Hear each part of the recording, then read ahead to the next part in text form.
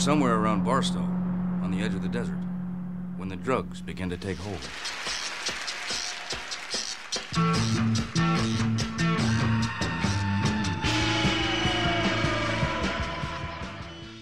Hello, listeners. Welcome to this brand new episode, the latest and greatest episode of Warped Celluloid. I'm your host, Jack Rourke, right here with my co-host, Chandler Williams. How's it doing, Chandler? How's it going? What's the vibes like? I'm, hanging in there. Big quarantine vibes. Yeah, at this point, I'm not gonna lie, I'm a bit stir crazy. I think we both are in a minute of losing track of what day it even is. Yeah. Not like the day itself, but like the amount of days. Last time I checked, it was like 52, and that just like made me bury my head. Really? Wow. It's like and so, and like, yeah, 2.5, possibly. No, that's two and a half. I'm bad at math. Anyway, what film will we be talking about today? We will be talking about the great Fear and Loathing in Las Vegas. You want me to go to Las Vegas at once? As your attorney, I advise you to rent a very fast car with no top. Tape recorder for special music. Get the hell out of LA for at least 48 hours. We're all set. If I could just get you John Hancock, you're on your way. Yeah. Listen, you're gonna be real careful with this car, right? Oh, yeah, man.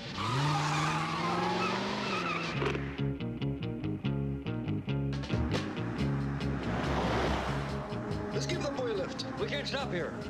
This is bat country.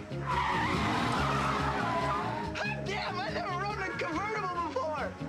Get out.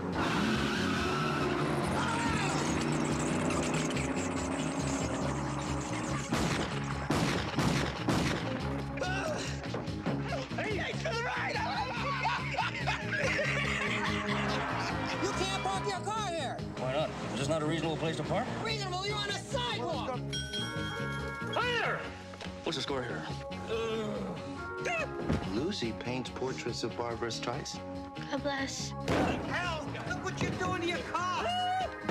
Someone should stop them! Police, are you people crazy? What are we doing out here on this godforsaken road? The Emperor's over there, man. I've never missed a plane yet.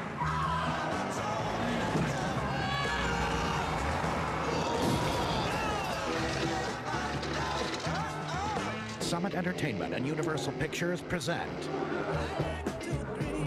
the story that defined a generation. Johnny Depp, Hey! Good morning, how are you? Benicio del Toro, Let's get down to brass tacks here, man. How much for the ape? Fear and Loathing in Las Vegas. A Terry Gilliam film. All right, now I've got to go. Let's have lunch. Radio, man, radio. So, where to begin with a film like this? Because I personally have a lot to say, as I usually do. But I actually kind of want to hear what your take on it first. I've seen this film twice now, and I really enjoyed it the second time a lot more. I think it's a film that grows on me more and more with each viewing. That Yeah. like I loved it the first time around, but I find new things I noticed each time. It's one of those things where it's just so jam packed with details that you could watch it like 10 times and still not notice anything until like the 11th watch. Yeah, it is very like jam packed, just very tight. Like I didn't even know they used that in Bob Dylan's song until this viewing. Oh, And the music is fantastic. Oh yeah, we'll get. Don't worry, we'll get back to the music. Yes, totally.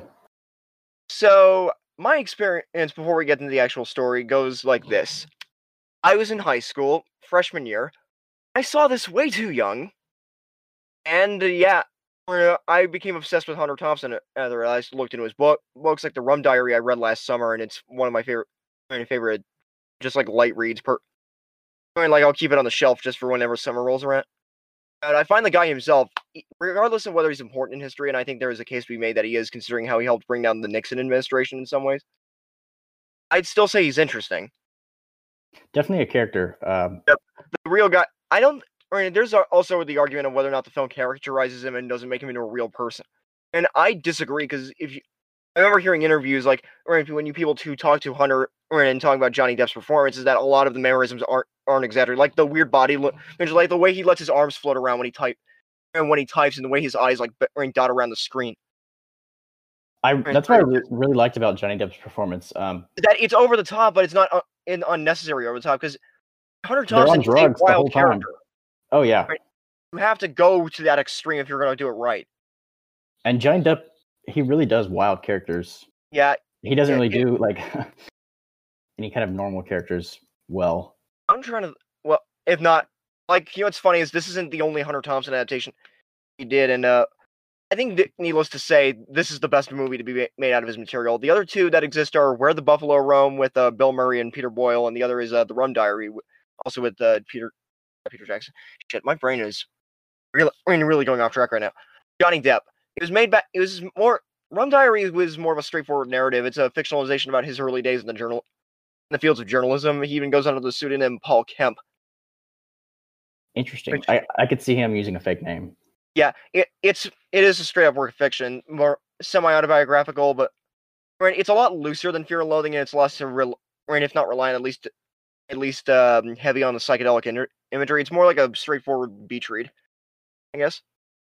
It's a good book. The movie, and I actually watched the movie on Netflix recently. Not bad, not I'll great, check but it out. yeah. How much of this film do you think is nonfiction?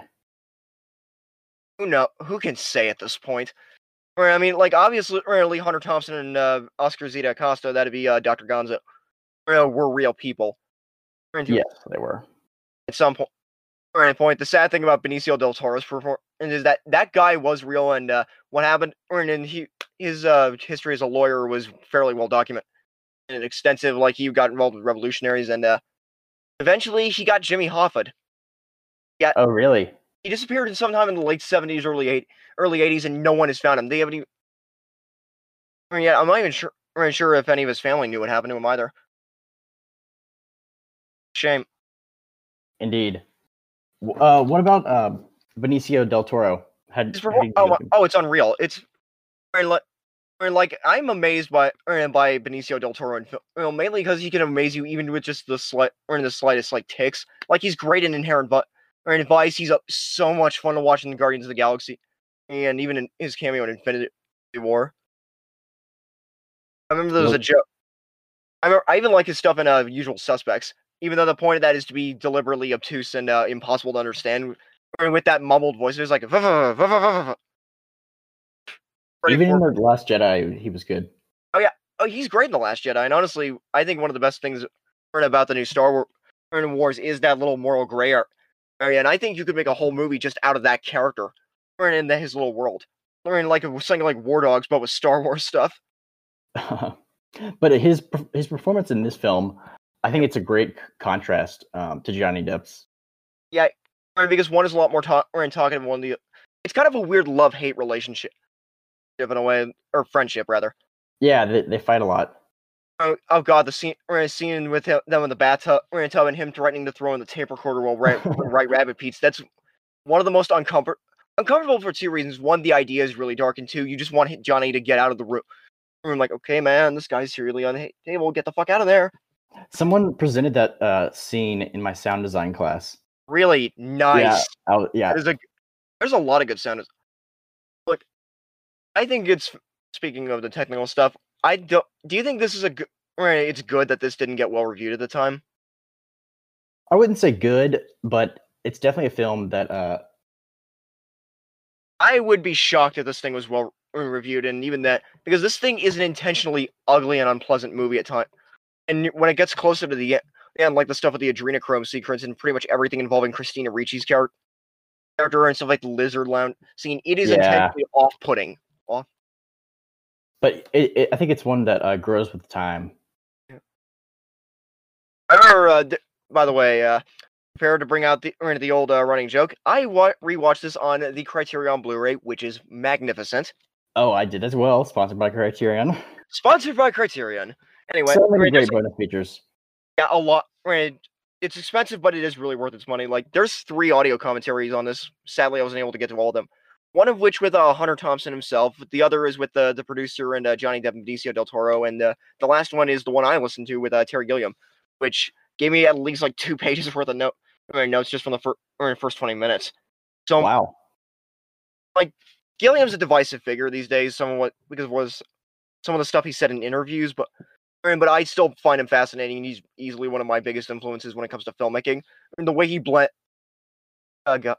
or it blends like fantasy and reality, and the way he shoots things. It's just I find him just fascinating as a creative mind, even if I don't like all this stuff. I think this is the only Terry Gilliam film I've seen. What Yeah, else you is saw he- Brazil. You saw Brazil, didn't you? No, I have not. I remember Brazil tends to be people's favorite, and I can definitely see an argument for why it's his best. But this is my personal favorite of his work because I think it's also the most fully realized singular thing he's ever done. Or outside of maybe again Brazil and Time Bandits. Time Bandits would actually be a good fun one to talk about. Yeah, this is the only thing I've seen by him. And you've read more of the book than I have, if I'm not mistaken. But there is one difference I remember reading about that always stuck out to me was the fact that sympathy for the devil is such a huge motif in the book, and that here in the movie it's absent completely. Like they use Jumping Jack Flash over the end credits, but that's about it for Rolling Stones mentioned. Yeah, I think I'm pretty sure that Thompson actually gave the Rolling Stones a special thanks in the beginning of the book for making that song, and Bob Dylan as well. Yep. Nice. Anyway, that, by the way, I think the reason is because of money, because apparently that would have cost half the soundtrack budget. Which, Oh wow. fair enough. It is a real, the book starts out with that, but I think starting out with a combination of the two by Big Brother and the Holding Company is a smarter and crucial moment for me filmmaking, because I think that's what made the thing click in my brain. About how well a soundtrack can be used in a scene. Absolutely. Like how much it can motivate the energy of it and just immediately have that thing click with you. Because when I think of that song, I think of this movie. That's what a great soundtrack use. It's not just picking a lot of good songs; it's finding the right use for those songs. Context. I agree. What do you think about the actual first couple shots, like the montage of the montage of Vietnam stuff set to my Yeah. favorite things?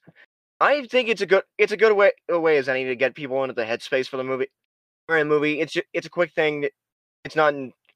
I think outside of relating it back to the core themes of the movie, like acceptance for mediocrity, the death of the American dream, all that good stuff. Not so good. But you get the idea. I liked it a lot because it gave us context of the time period. Yeah. Speaking of which, the production design of this thing, good God. Oh, it's amazing. One of the things I learned in the director's commentary is some of the cactuses that they used were specifically designed to look like Ralph Steadman's drawings from the original book, and I thought that was kind of fascinating. Oh, that's the amount of- awesome. There's a lot of things.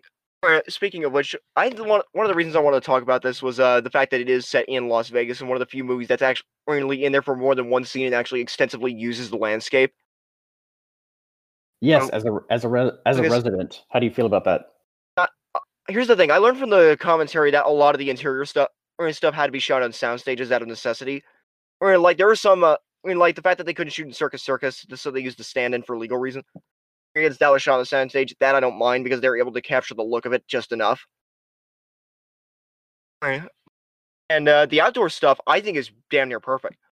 The way they shoot Fremont Street is, they got it. It's probably the only location down there that's still just relatively similar to what it was like that back then. And the way they shoot the way they shoot the streets at night in Las Vegas on the Strip is fascinating. Like the way they get those footage of the Stardust and the Riviera, have it stretch across the screen and warp it. It looks so unique and kind of reminds me of those shots in old film noirs of New York City of those streetlights and such. Didn't they use a projection for the shots? They did. On the I actually love that because it helps make it feel more surreal. Oh yeah, and it's pretty convincing if you don't know. Oh yeah, I was gonna say, and even then, the moments where the illusion slips, it's kind of intent, it kind of has to because it's supposed to feel.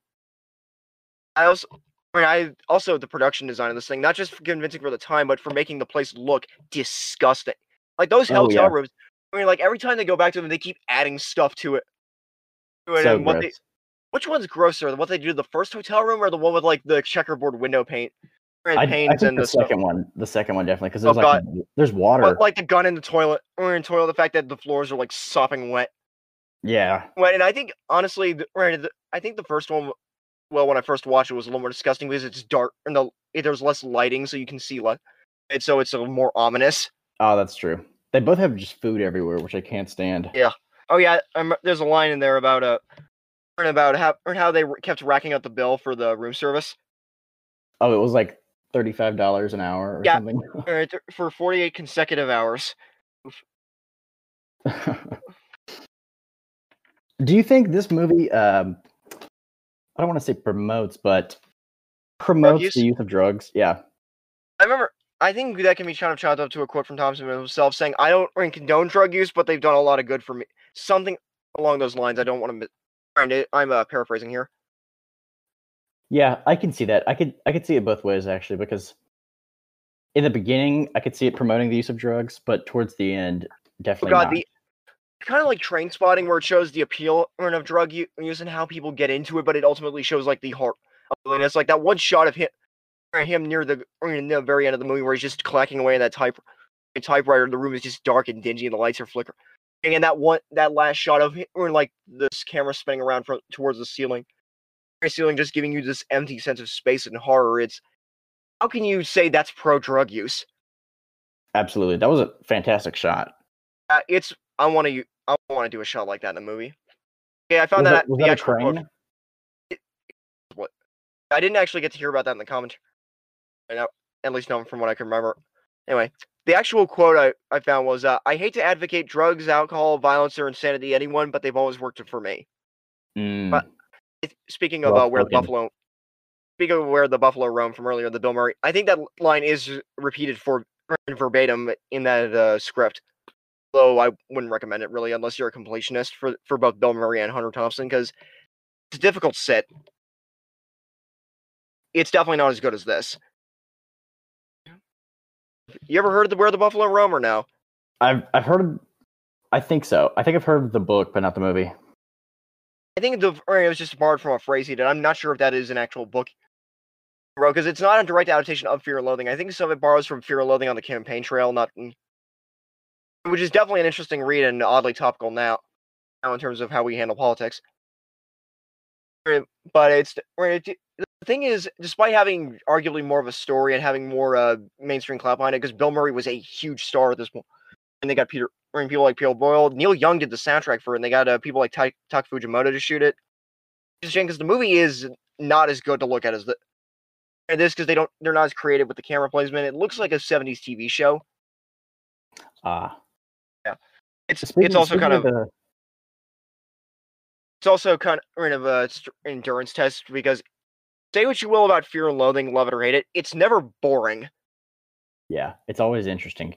And Bill Murray, I think this is I think it's one of the first signs that he was going to be a great dramatic actor, because he commits wholeheartedly to it, even if the movie doesn't really live up to his wavelength. Interesting. I might check it out. It's more interesting than it is good. Like, okay, that makes sense. It's one of those titles I label for completionists only. Yeah. But so one last time, speaking of the visual style of this film, I like how they changed completely, like whenever they introduced a new drug. Oh yeah. I remember one of the things I think they got creative was in the original book, or in a book, that they have flashbacks to Vietnam in the first hotel room sequence, and they recreate that through rear projection and smoke and lighting. I didn't even notice until this viewing. Like, damn, that is actually impressive. I think that's one of the ways. Yeah. When he's looking out the window. Yeah, when he's looking out the window, and when he's like looking at the wall, and you can see like the bombs dropping, and there's like these red and purple and yellow lights. Lights and him behind, and the sound design too, of course. Oh yeah, the lights throughout the entire film are very unique. I'd argue this movie's like a masterclass in like how to do good dramatic lighting, and like very surreal too. I don't know if I would say dramatic, but definitely like over the top and high contrast.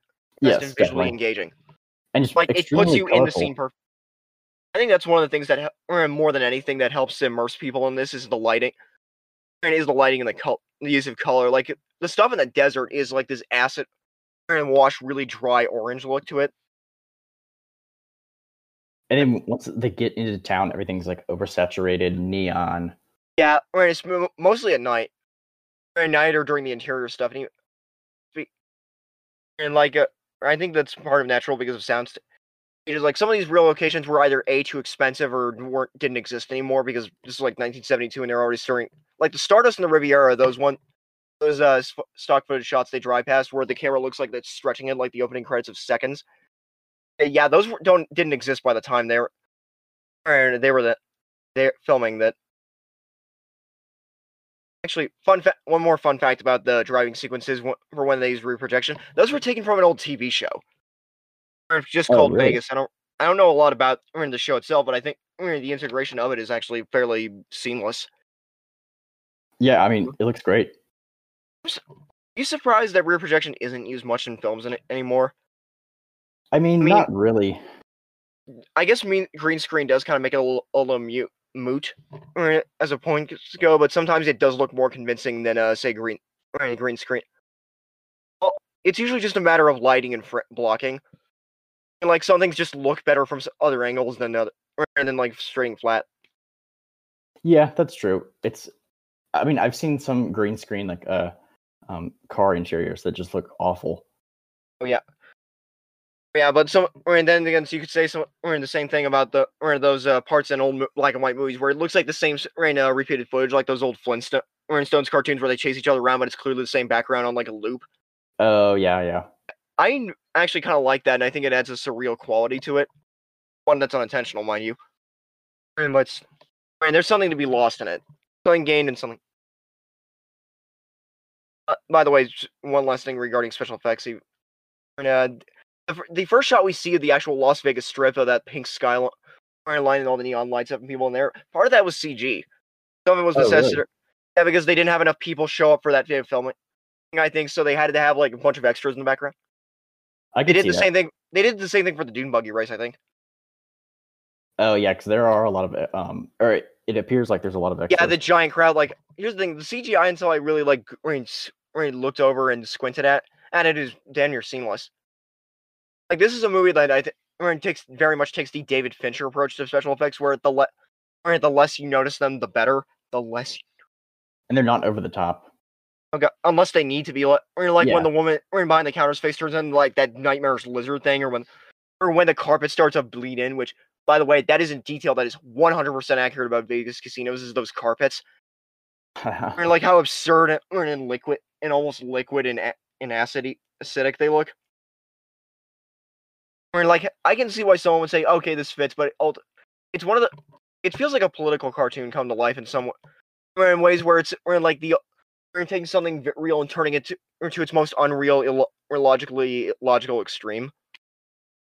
Like the carpet's part of that. The weird angles, the fact, even the look of the people. Or like, oh god, speaking of the people, you want to talk about the cameos? Oh yes. Oh god, the list of them go. There's ones I didn't even notice at first. Like, obviously, there's Tobey Maguire, Cameron Diaz, Gary Busey. Gary Busey's might be the funniest in the entire movie. Oh really? Where is he? He's the highway cop. Lonely highway patrolman. Yeah, of course. Christina Ricci, obviously, and who else? Christopher Maloney is the guy who gets mad at the concierge when they're entering the drug conference. The part where they use magic moments. That ironically chipper 50s music. Oh yeah, and he said like, why would they be playing this song? And then Harry Dean Stanton also. Oh right, he was the judge, I think. Yeah. Yeah, he's probably going to become a patron saint of the show. Speaking of Repo Man, Alex Cox was a writer. Oh yeah, he was a writer on it. I think I brought this up in our first episode when we were talking about Repo Man. Was one of the Alex Cox wrote the original draft of this, the one that got made, because this went through a lot of people's hands. Everyone from Martin Scorsese to Ralph Bakshi almost made this. Wow. It's almost as many hands as Watchmen or Dune. And Dune in terms of like books that people say are impossible to adapt. Which I'm very excited for Dune. I am too. And we'll probably get back to that sometime later. Anyway, back to the point I had originally, if I can remember. And yeah, the original draft was by Alex Cox, and was it Tony Rizzoni or someone else? Anyway, they gave it to Terry Gilliam. He liked it, but he ended up thinking there was a lot of extensive rewrites that needed for reasons I can't remember. But by the rules of WGA, if you write at least a third of a script, you got to be credited. But the thing, according to Gilliam, that wasn't the case, but he still got credited. Gilliam was furious, so at the time, he burned his WGA card as an act of protest. A little extreme, but yeah, understandable. There's 5 writers credited on this film. Okay, Alex Cox, Tony Grisoni, Terry Gilliam, and who else? Hunter S. Thompson. Well, Todd Thompson, Davis. he wrote the. Well, he's going to be credited anyway because of the book. That's just. Todd Davies. Yeah, that's it. I'm trying to see. Okay, my brain's going back to the music right now, so I would love to talk about these. What is your opinion on, like, what's the best use of a song in this movie? Because the music is all, like, great period, appropriate stuff, Booker T and the MGs, Yardbirds, Buffalo Springfield, Jefferson Airplane. They're all spot on of the time period, and they just fit the tone perfectly for the scene. It's so flawless. The Bob Dylan number, stuck in the Mobile with the Memphis Blues again, I think perfectly sums up the transitional period where the movie starts out fun, but then it slowly becomes a nightmare. Like him being in the desert and having to go back into Vegas to cover other things is like he clearly does not want to stay here. Frankly, I can't blame him. But he kind of has to be. It's a sort of purgatory, like the way, which I also think is captured in how he wanders through the casinos late at night. And I just see people like aimlessly gambling, like tossing dice and just staring into space. Mason, he's just like this one ghost passing by, observing it all. That's oddly fascinating, and never been to casinos that late because I'm not even sure if they're even open that late anymore.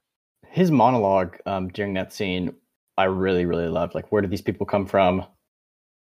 I love the one they used over Get Together by the Young Bloods of him talking about the hippie movement, and it's probably one of the most honest things I've ever heard about that era, because boomers are very self-congratulatory. Let's be honest. I mean, like overly so. Like Gen Xers were at least honest with where they were in life. But this is very much the greatest generation thing, but more in the moment, like how it felt, not how it actually was. And it was like more, like it's admitting that it is nostalgic, and wondering if they actually even accomplished anything. There's a lot of self regret and stuff, and sadness in that moment. I think is where reality actually starts to creep in. I still say it's relatively early on because it happens, I'd say 5-10 minutes after the whole bathtub freak out from earlier. I think that was the funniest part of the movie. Yeah, it's funniest and just kind of the most visceral too, not visceral. Like I think I also say some of the stuff like when they're at first like planning the trip too, like backing out the car from the dealership, just messing around on the beach and like the bar. I remember but speaking of which, that bar there, that Gonzo was talking into someone in or the phone. It's a Tahiti bar, which they used to be all over LA. They're not anymore, which is a shame because they actually look really nice. Like those huge jars of fish tanks. Oh, behind them in the floor. I'd love to go to one of those. Just the atmosphere must be nice. I even like ending the movie on Jumpin' Jack Flash, honestly. Yeah, I think that worked pretty well too. The use of somebody to love too is also creates this weird. I think it's also the fact that it's this nightclub where it's really low angles and slow motion, a general feeling of ecstasy.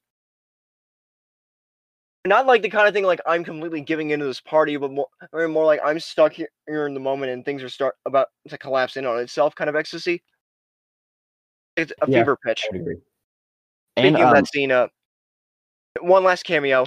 The man himself, Hunter S. Thompson, there's a part where Johnny Depp stares at him. He's like, holy fuck, is that me? Oh, yeah, during the acid test. Even funny thing is, I learned from another documentary on the Criterion disc, sponsored by Criterion. And it was that he and Johnny Depp had a correspondence over the course of pre-production, I think.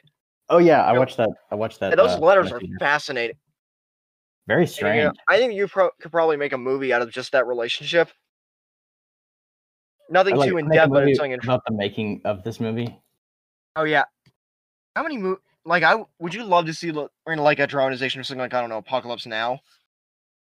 I mean, yeah, because there's so much history behind that production.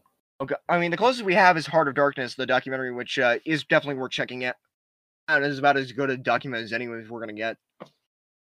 But I also think if we're talking about like on film, like within a fictional narrative, I don't think any of them are gonna beat Tropic Thunder. Oh yeah. I mean, because it is basically the Vietnam movie to end all Vietnam movies going horribly wrong. The thing is, Apocalypse Now actually saw a release. and isn't getting scrutinized by people on the internet. Tropic Totally is. Thunder is amazing. Yeah, it's aged surprisingly well, which we might have to talk about just for the fake trailers. It's either yeah. that. It's always a toss up between that and Grindhouse for me for which is the best fake trailer. I usually sign with Grindhouse for stuff like Hobo with the Shotgun and Machete, and that one Rob Zombie did with the werewolves and Nicolas Cage as Fu Manchu. Because it just goes all way. I have not seen Grindhouse. Grindhouse is a very fun party movie. I have it on Blu-ray. We are definitely watching it one of these days, and we are getting a ton of friends over for it. Nice, I'm down. As soon as this quarantine ends, because I really just want to get out of the house. Yeah, I just want to get back to Savannah.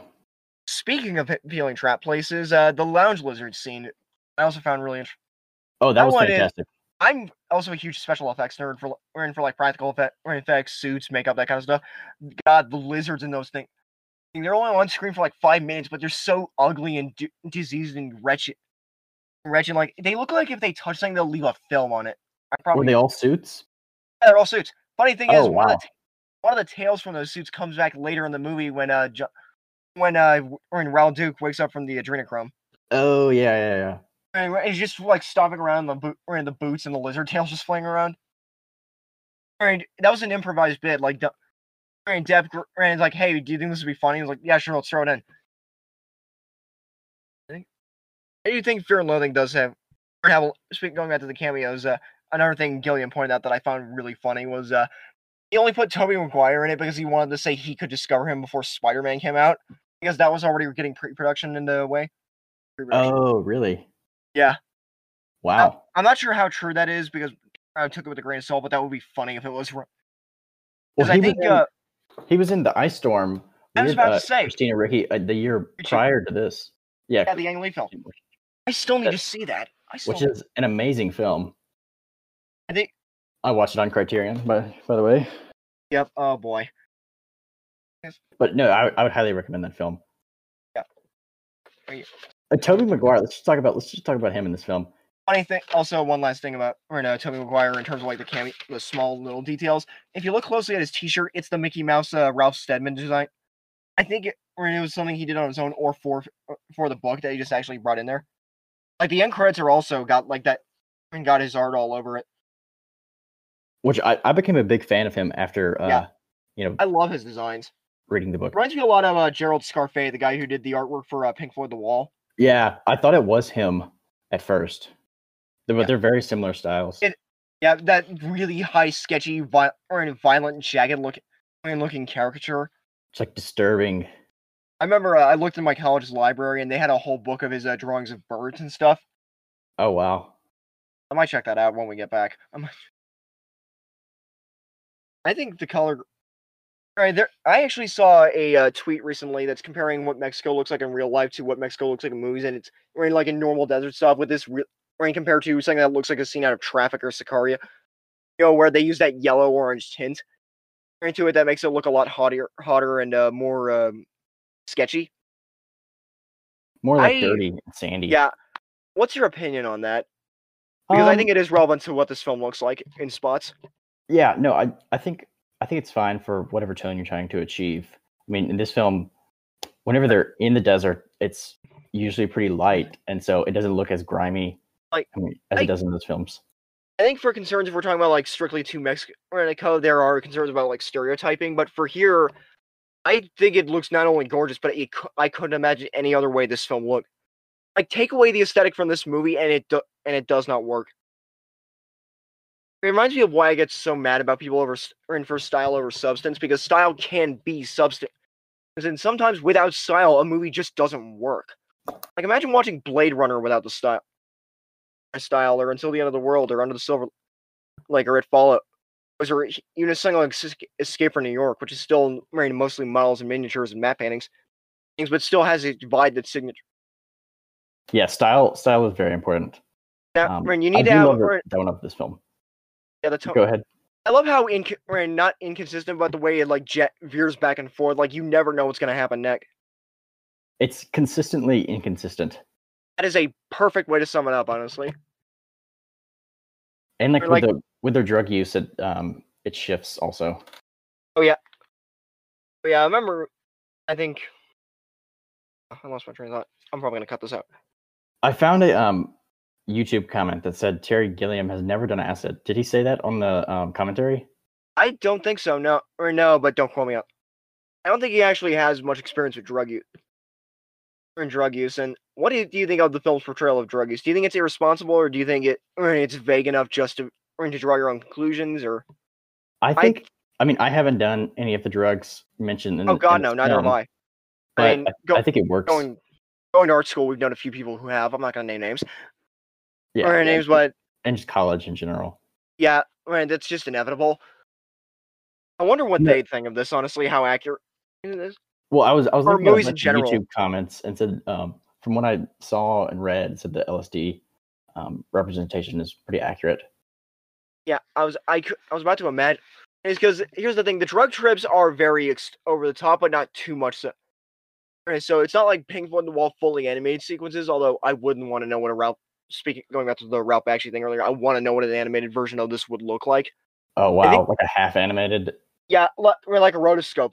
That would look like a trip, I'd imagine. And if we got this from Bakshi around like his peak in like the mid '70s, that would have been something to see. That would have been. I'm glad they didn't do that though. Like that would be good for a different version, but I like that they left a lot of it up to our imagination. I think the closest thing we have to that is someone did a comic book adaptation of it that's a lot more straightforward back in 2015. It's worth reading. Really? And yeah, I'll send you the link to it once we finish recording. Nice, I would appreciate that. But no, I like for the like the LSD scene, for instance, when they're in the lounge with the lizards.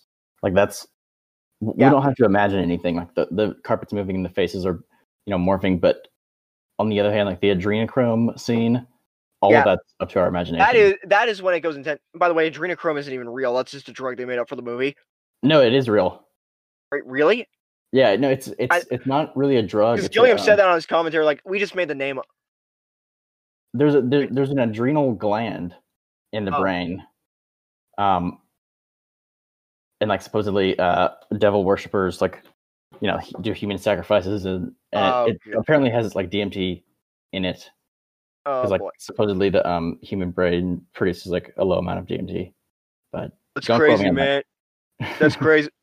Yeah, take everything we say with a grain of salt. A lot of this is just opinion. Anyway, that's crazy, man. You ever done DMT? You like elk? Speaking of which, there of Hunter Thompson. If you look on YouTube, there is a clip of Joe Rogan reading off his daily routine at one point, set to like I think Wagner or some classical music, and it's like 3:15 p.m. cocaine, 3:30 cocaine, 4:50 cocaine, and like it's just nonstop drug use. And the fact that this guy lived to even the age of like 64 or 67, I can't remember. It was sometime in his 60s. It's still astounding to me. Like, how did this guy not die in his 30s? I mean, and it's no wonder why he killed himself. Just like one day, he just was bored. Yeah. Too weird to live, too rare to die. To borrow a phrase from this movie. But his drug use, like from that video that you sent me, that it's like unfathomable. Yeah, the amount of drugs he would do every day. I was gonna say, if you just fed that amount of drugs to even someone at the party scene in our school, they'd OD in at least a couple hours. And I mean that the tolerance would have had to been built up for years. That's the only theory I can think of, at least. By the way, another funny thing: the car that red convertible in the opening scene, that actually was Hunter Thompson's car. Oh wow! That's an interesting fact. I think he loaned it out to the production. I think. Are there any movies that you think we could compare this to in the late '90s? Like Trainspotting, obviously because of drug use, but the closest thing I can think of is David Cronenberg's Naked Lunch, because both are literary classics involving psychedelic drug use and are less structured narratives and more loose odysseys about what they see in any given moment. More like observation pieces or gonzo journalism, I guess. More so in the case of Thompson, since he actually was a journalist and invented this style of journalism. I know of both of those films, but I have not seen either. Yeah. I would like to. Naked Lunch is a very interesting watch, and it does actually funny thing is, they do something similar to that in this, where there's a part where Peter Weller is talking to Ian Holm, and this part is like, read my lips, and it's clear that all the sound mixing is off, and none of the dialogue is matching up with what he's saying on screen. They do something like that in the Lounge Lizard scene, where there's this close of Benicio del Toro just waggling his lips, and it's just this internal monologue. It's a really interesting effect that I think I might want to play around with. Oh yeah, same. Very like simple and effective. Yeah, I mean, like at first, like you're thinking, like, wait, is that a continuity error? It's one of those things that gives you. It's a really quick way of getting you to think that there's something off. But it's clear enough to know, like if you're paying attention enough, you know that. Yeah, it's not, but it's not too weird as to be take you out of the scene. If anything, it makes you actually more. It's something that both takes you out of it and brings you in at the same time. Flings you around like a rag doll, I guess. Which I would say this entire film does. It's not always pleasant. Hell, is it pleasant? The stuff with Christina Ricci gets to some really dark places. Oh yeah, Like the nightmare sequence of them, the nightmare sequence of them in the courtroom, and them in those striped pajamas. And Carradine stands like the judge in that sequence, right? Yeah, he is. He's got like an axe. He's right. I like that. I think Terry Gilliam really was the right call for this movie, though. Who else could you see successfully filming this? I'm having a hard time thinking. Darren Aronofsky would be an interesting choice, considering what he did with stuff like Mother and The Fountain. That'd be a trip. I could see it being more serious. Scorsese was considering this at the time, and I think De Niro was involved at one point too, but that ended up moving nowhere. Yeah, I don't know how that would have turned out. I mean, Scorsese is a much more versatile filmmaker. Like, who else makes stuff like Bring Out the Dead and Age of Innocence alongside stuff like Goodfellas and Wolf of Wall Street? And Hugo. People always chop him up as the gangster guy, but if you look at it, only 4 or 5 of his movies are about gangsters. Most of his other stuff is like thrillers or dark comedy, or like he has a much more versatile. Like he did stuff like New York, and Alice Doesn't Live Here Anymore. New York Stories. Oh yeah, he did a segment for that. So did Francis Ford Coppola and Woody Allen. We watched parts of that in my screenwriting class, actually. Nice. I still need to give that a look. Yeah, I'm gonna check it out after the clips I've seen. So, what would you give this movie in total? Like, I'd say I'm probably. This is my set. Or go ahead. You go first. This is a perfect 10 for me. This is in my all-time top 20. Oh wow. It is a movie that means a lot to me and has influenced me greatly. I can't imagine my life without it. That's awesome. I'm so happy for you about that. I've a lot of films like that of mine too. But I would say we'll probably talk about them eventually. Oh yeah, I'm sure. Since this being my second watch, I definitely liked it a lot more. I would give it like probably a 9 out of 10. 9 or 8. It's one of those divisive, you're going to either love this or you're going to despise it, and either one is completely understandable. I've rarely run into a person that's halfway through. There are some divisive movies where there are people who are in the middle, like, yeah, it's okay. It's okay, I can see both parties, but this is a truly polarizing experience. No, I could not imagine like showing this to my mom or like oh god, no. Like my roommates. I barely felt comfortable watching this with my dad. Only because like there's some parts that are funny enough to get him. If there's something weird, he will just not tolerate it, and he'll just get angry and storm out of the room. It is he's not always the most fun to watch movies around, unless it's like Animal House or something, or Clint Eastwood westerns. Sounds like my dad. I think a project I wanted to do is like make a letterbox list of canonical dad movies. Stuff that just dad. Taken is going to be on that list. The Sergio Leone catalog, or in the Fistful of Dollars for a few dollars more. Good, Bad, the Ugly. Once Upon a Time in the West. Really? Oh yeah. I mean, maybe The Rock. Rock, maybe. Oh boy. My dad, he doesn't care about that kind of stuff. Like he loves war movies, but he never got into sci-fi. Like, if you show my dad Spielberg, he wouldn't get into something like Raiders of the Lost Ark or Close Encounters or Ready Player One. He would be more into something like Saving Private Ryan or The Post or Lincoln. Yeah, my dad's into like older Spielberg, like E.T. and nice. Yeah, Indiana Jones. But what are some other things you've watched recently? Well, like notable? I've watched so much, which that's one of the reasons I'm thankful for this quarantine. It's given me time to watch so many movies. Oh, absolutely. I've watched a ton of stuff. I have been going through, thanks to the Criterion channel, I've been Sponsored by going through, Criterion? Not really. I've been going through Bergman's filmography, and I Probably. watched. Okay, don't want to give it away in the game too quickly, but we may or may not be covering Hour of the Wolf in October. October's gonna be a fun month. Let's just say that. I watched it last night or night before last, and I think it would be a great one for us to do. We're definitely talking about it. Yeah. I finally checked out Natural Born Killers because it was on Hulu, and I think that's one of the few movies in the '90s that is comparable to this. Because of its drawing shifts and shot, like we're in the shift from black and white to color to all the Dutch angles. We're into the fact that there's parts of like quick 20-second interludes that look like '90s liquid television, adult animation, that kind of alternative comics crowd. What is this called? Natural Born Killers. It was one of the few movies Quentin Tarantino wrote but didn't direct, and I brought this up on the Wild at Heart episode. He is not fond of it from interviews. I wonder if that's still the case now. Honest, who knows? I've also I watched Mirror, which was insane. Was that the Tarkovsky one, or? Yes. Highly recommend. Very philosophical, very Tarkovsky. Persona I watched also, which was so beautiful, so fantastic. I said it was like a female version of The Lighthouse. I was about to say it's like that from a different perspective. Like, okay, I think you might have sold me on that, because I've been a little nervous about getting into Bergman because I figured it was gonna be too much. There's some things like I'm just gonna say for a moment, like Sorcerer. I didn't kind of William Friedkin film, which by the way, one of the most dishonest titles ever, and even I think Friedkin was unhappy with it because it completely missold the film. I remember watching that as a kid. I'm like, this is really well made, but I don't think it's clicking with me at all right now. So I'm just gonna save this for later.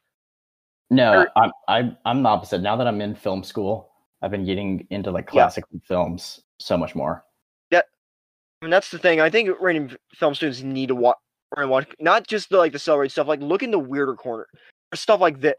This and Nicholas Rogue, and like really dig deep and find your voice. Good artists borrow, great artists steal, and such. Absolutely.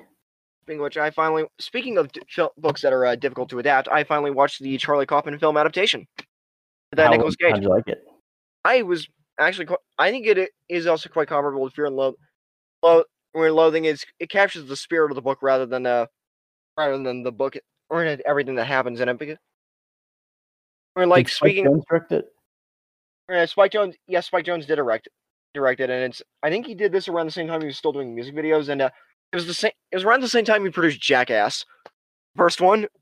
I never knew that he produced that, but that's hilarious. Oh yeah, he produced all the Jackass movies, and Jeff Tremaine is a friend of his, I think. And he used to be married to Sofia Coppola. Nice. I think Matthew Vaughn was married to Claudia Schiffer at one point. Oh, and Noah, I don't know how to pronounce his name, but who did Marriage Story? Noah Baumbach? Yeah, he was married to what's her name? Ladies and gentlemen, Little Women. Oh yeah, Greta Gerwig. Yeah. They were married. Ladies and gentlemen, this is the episode where both of our minds go completely blank, which is weird because I actually took notes to keep this from happening. Oh well, it is what it is. Yeah, I mean, it's just this film, man. It's far out. Yeah, it's a trip. I mean, it's a trip for sure. By the way, one last cameo. I keep forgetting. Like, the cameos in this are extensive. One of which was the guy. You remember Mini-Me from Austin Powers? Yes, I do. He's in this. Yeah, he's one of the hotel employees. There's like 3 midgets in this film. Yeah, one of which is Vern Troyer, which it's a shame he passed away a few years ago.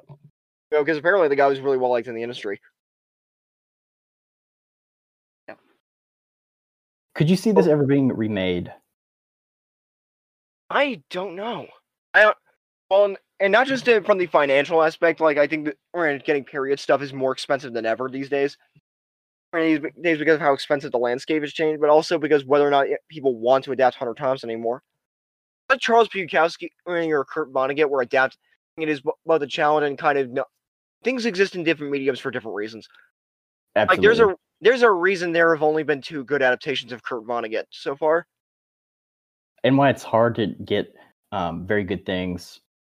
Sometimes film, the thing like, just plays very good differently on the books on page. Yeah, It's why, same for Watchmen. like, it reminds me of how, speaking of Watchmen, comic book dialogue isn't the best on screen, like what happened with that animated Killing Joke movie from a couple years ago. That sometimes yeah. sometimes written dialogue doesn't always translate well on screen because you just have to phrase it differently to be punchier and less verbose. And they're just different experiences, like reading a comic book. because reading books and comic books, you can go at your own pace. You can stop wherever you want to, pick it up, and you can read it in one sitting. Movies, you have to actually factor in time. Like again, Tarkovsky. You can't use your imagination as much. Like you imagine different voices for each character while reading a comic book, but you can't do that. Actually, it's one of the reasons why I like this movie is that it is able to leave so much to interpretation, and while still being fairly easy to follow. I mean, and if the story itself is practically non-existent, and it is just a series of vignettes. More story than plot. And more dialogue than plot. More of a this is what we call a character study. Yeah. Where the character doesn't really go through an arc, more you just get a day in their world. I don't think I'm about to say something controversial in terms of screenwriting here, but not every film needs to have a big arc for their character. We just need to be invested in them. Sometimes they don't need to change. I remember you've asked me if this could be remade. I think it's lived on in other ways. Like, did you ever see The Beach Bum with Matthew McConaughey? No, but I wanted to. I've been wanting to. Felt like what if Hunter S. Thompson made his own version of Captain Ron or Easy Money? Like one of those lo-fi comedies, and speaking of which, this might also be the most watchable Harmony Korine film I've ever seen. I don't know when it says it's bad, but these films are deliberately designed to test your patience and endurance. That's kind of how Tarkovsky is, but more in like a pretentious, artistic way. We were almost going to do Gummo next month, which I'm still not opposed to, but I can't find it on streaming, so that's going to have to wait for at least until November. I saw it on Letterboxd, and it looks so interesting. Yeah, and like just so disgusting. Yeah, God, the shot of the kid eating spaghetti out of the bathtub is just... It's like what if you went to a tenement building in like Detroit or something like that. Like the way these people live is violates so many health and safety standards. It just looks so entertaining. I want to watch it. It's one way of putting it. Not how I put it. Not entertaining in the same sense that this film is entertaining, but I want to see what this movie's about. Or intriguing, I think is the word. Yes, exactly. Okay, you've got my attention. You had my curiosity. Now you have my attention. Django. Django, wasn't she? Anyway, I think that does it for us this episode. If you want to follow us on Twitter, find our back catalog. You can find us on Spotify, on iTunes, and Apple Podcasts. iTunes is Apple Podcast. Oh shit. That's fine. Oh, because is iTunes not a thing anymore? iTunes is still a thing. Now I heard it was going away. No, who knows? Nothing ever. Probably just a rumor. Yep. Just more freaks in the Freak Kingdom. And you can find me on Letterboxd. You can also find me on Letterboxd. Just search our names, Jack Rourke and Chandler Williams. And find the podcast on Twitter at Warp Celluloid, just at Warp Celluloid. Lloyd, spelled just like the title, except for minus the space. And for now, this has been Jack Rourke with Chandler Williams. Thanks for listening, guys.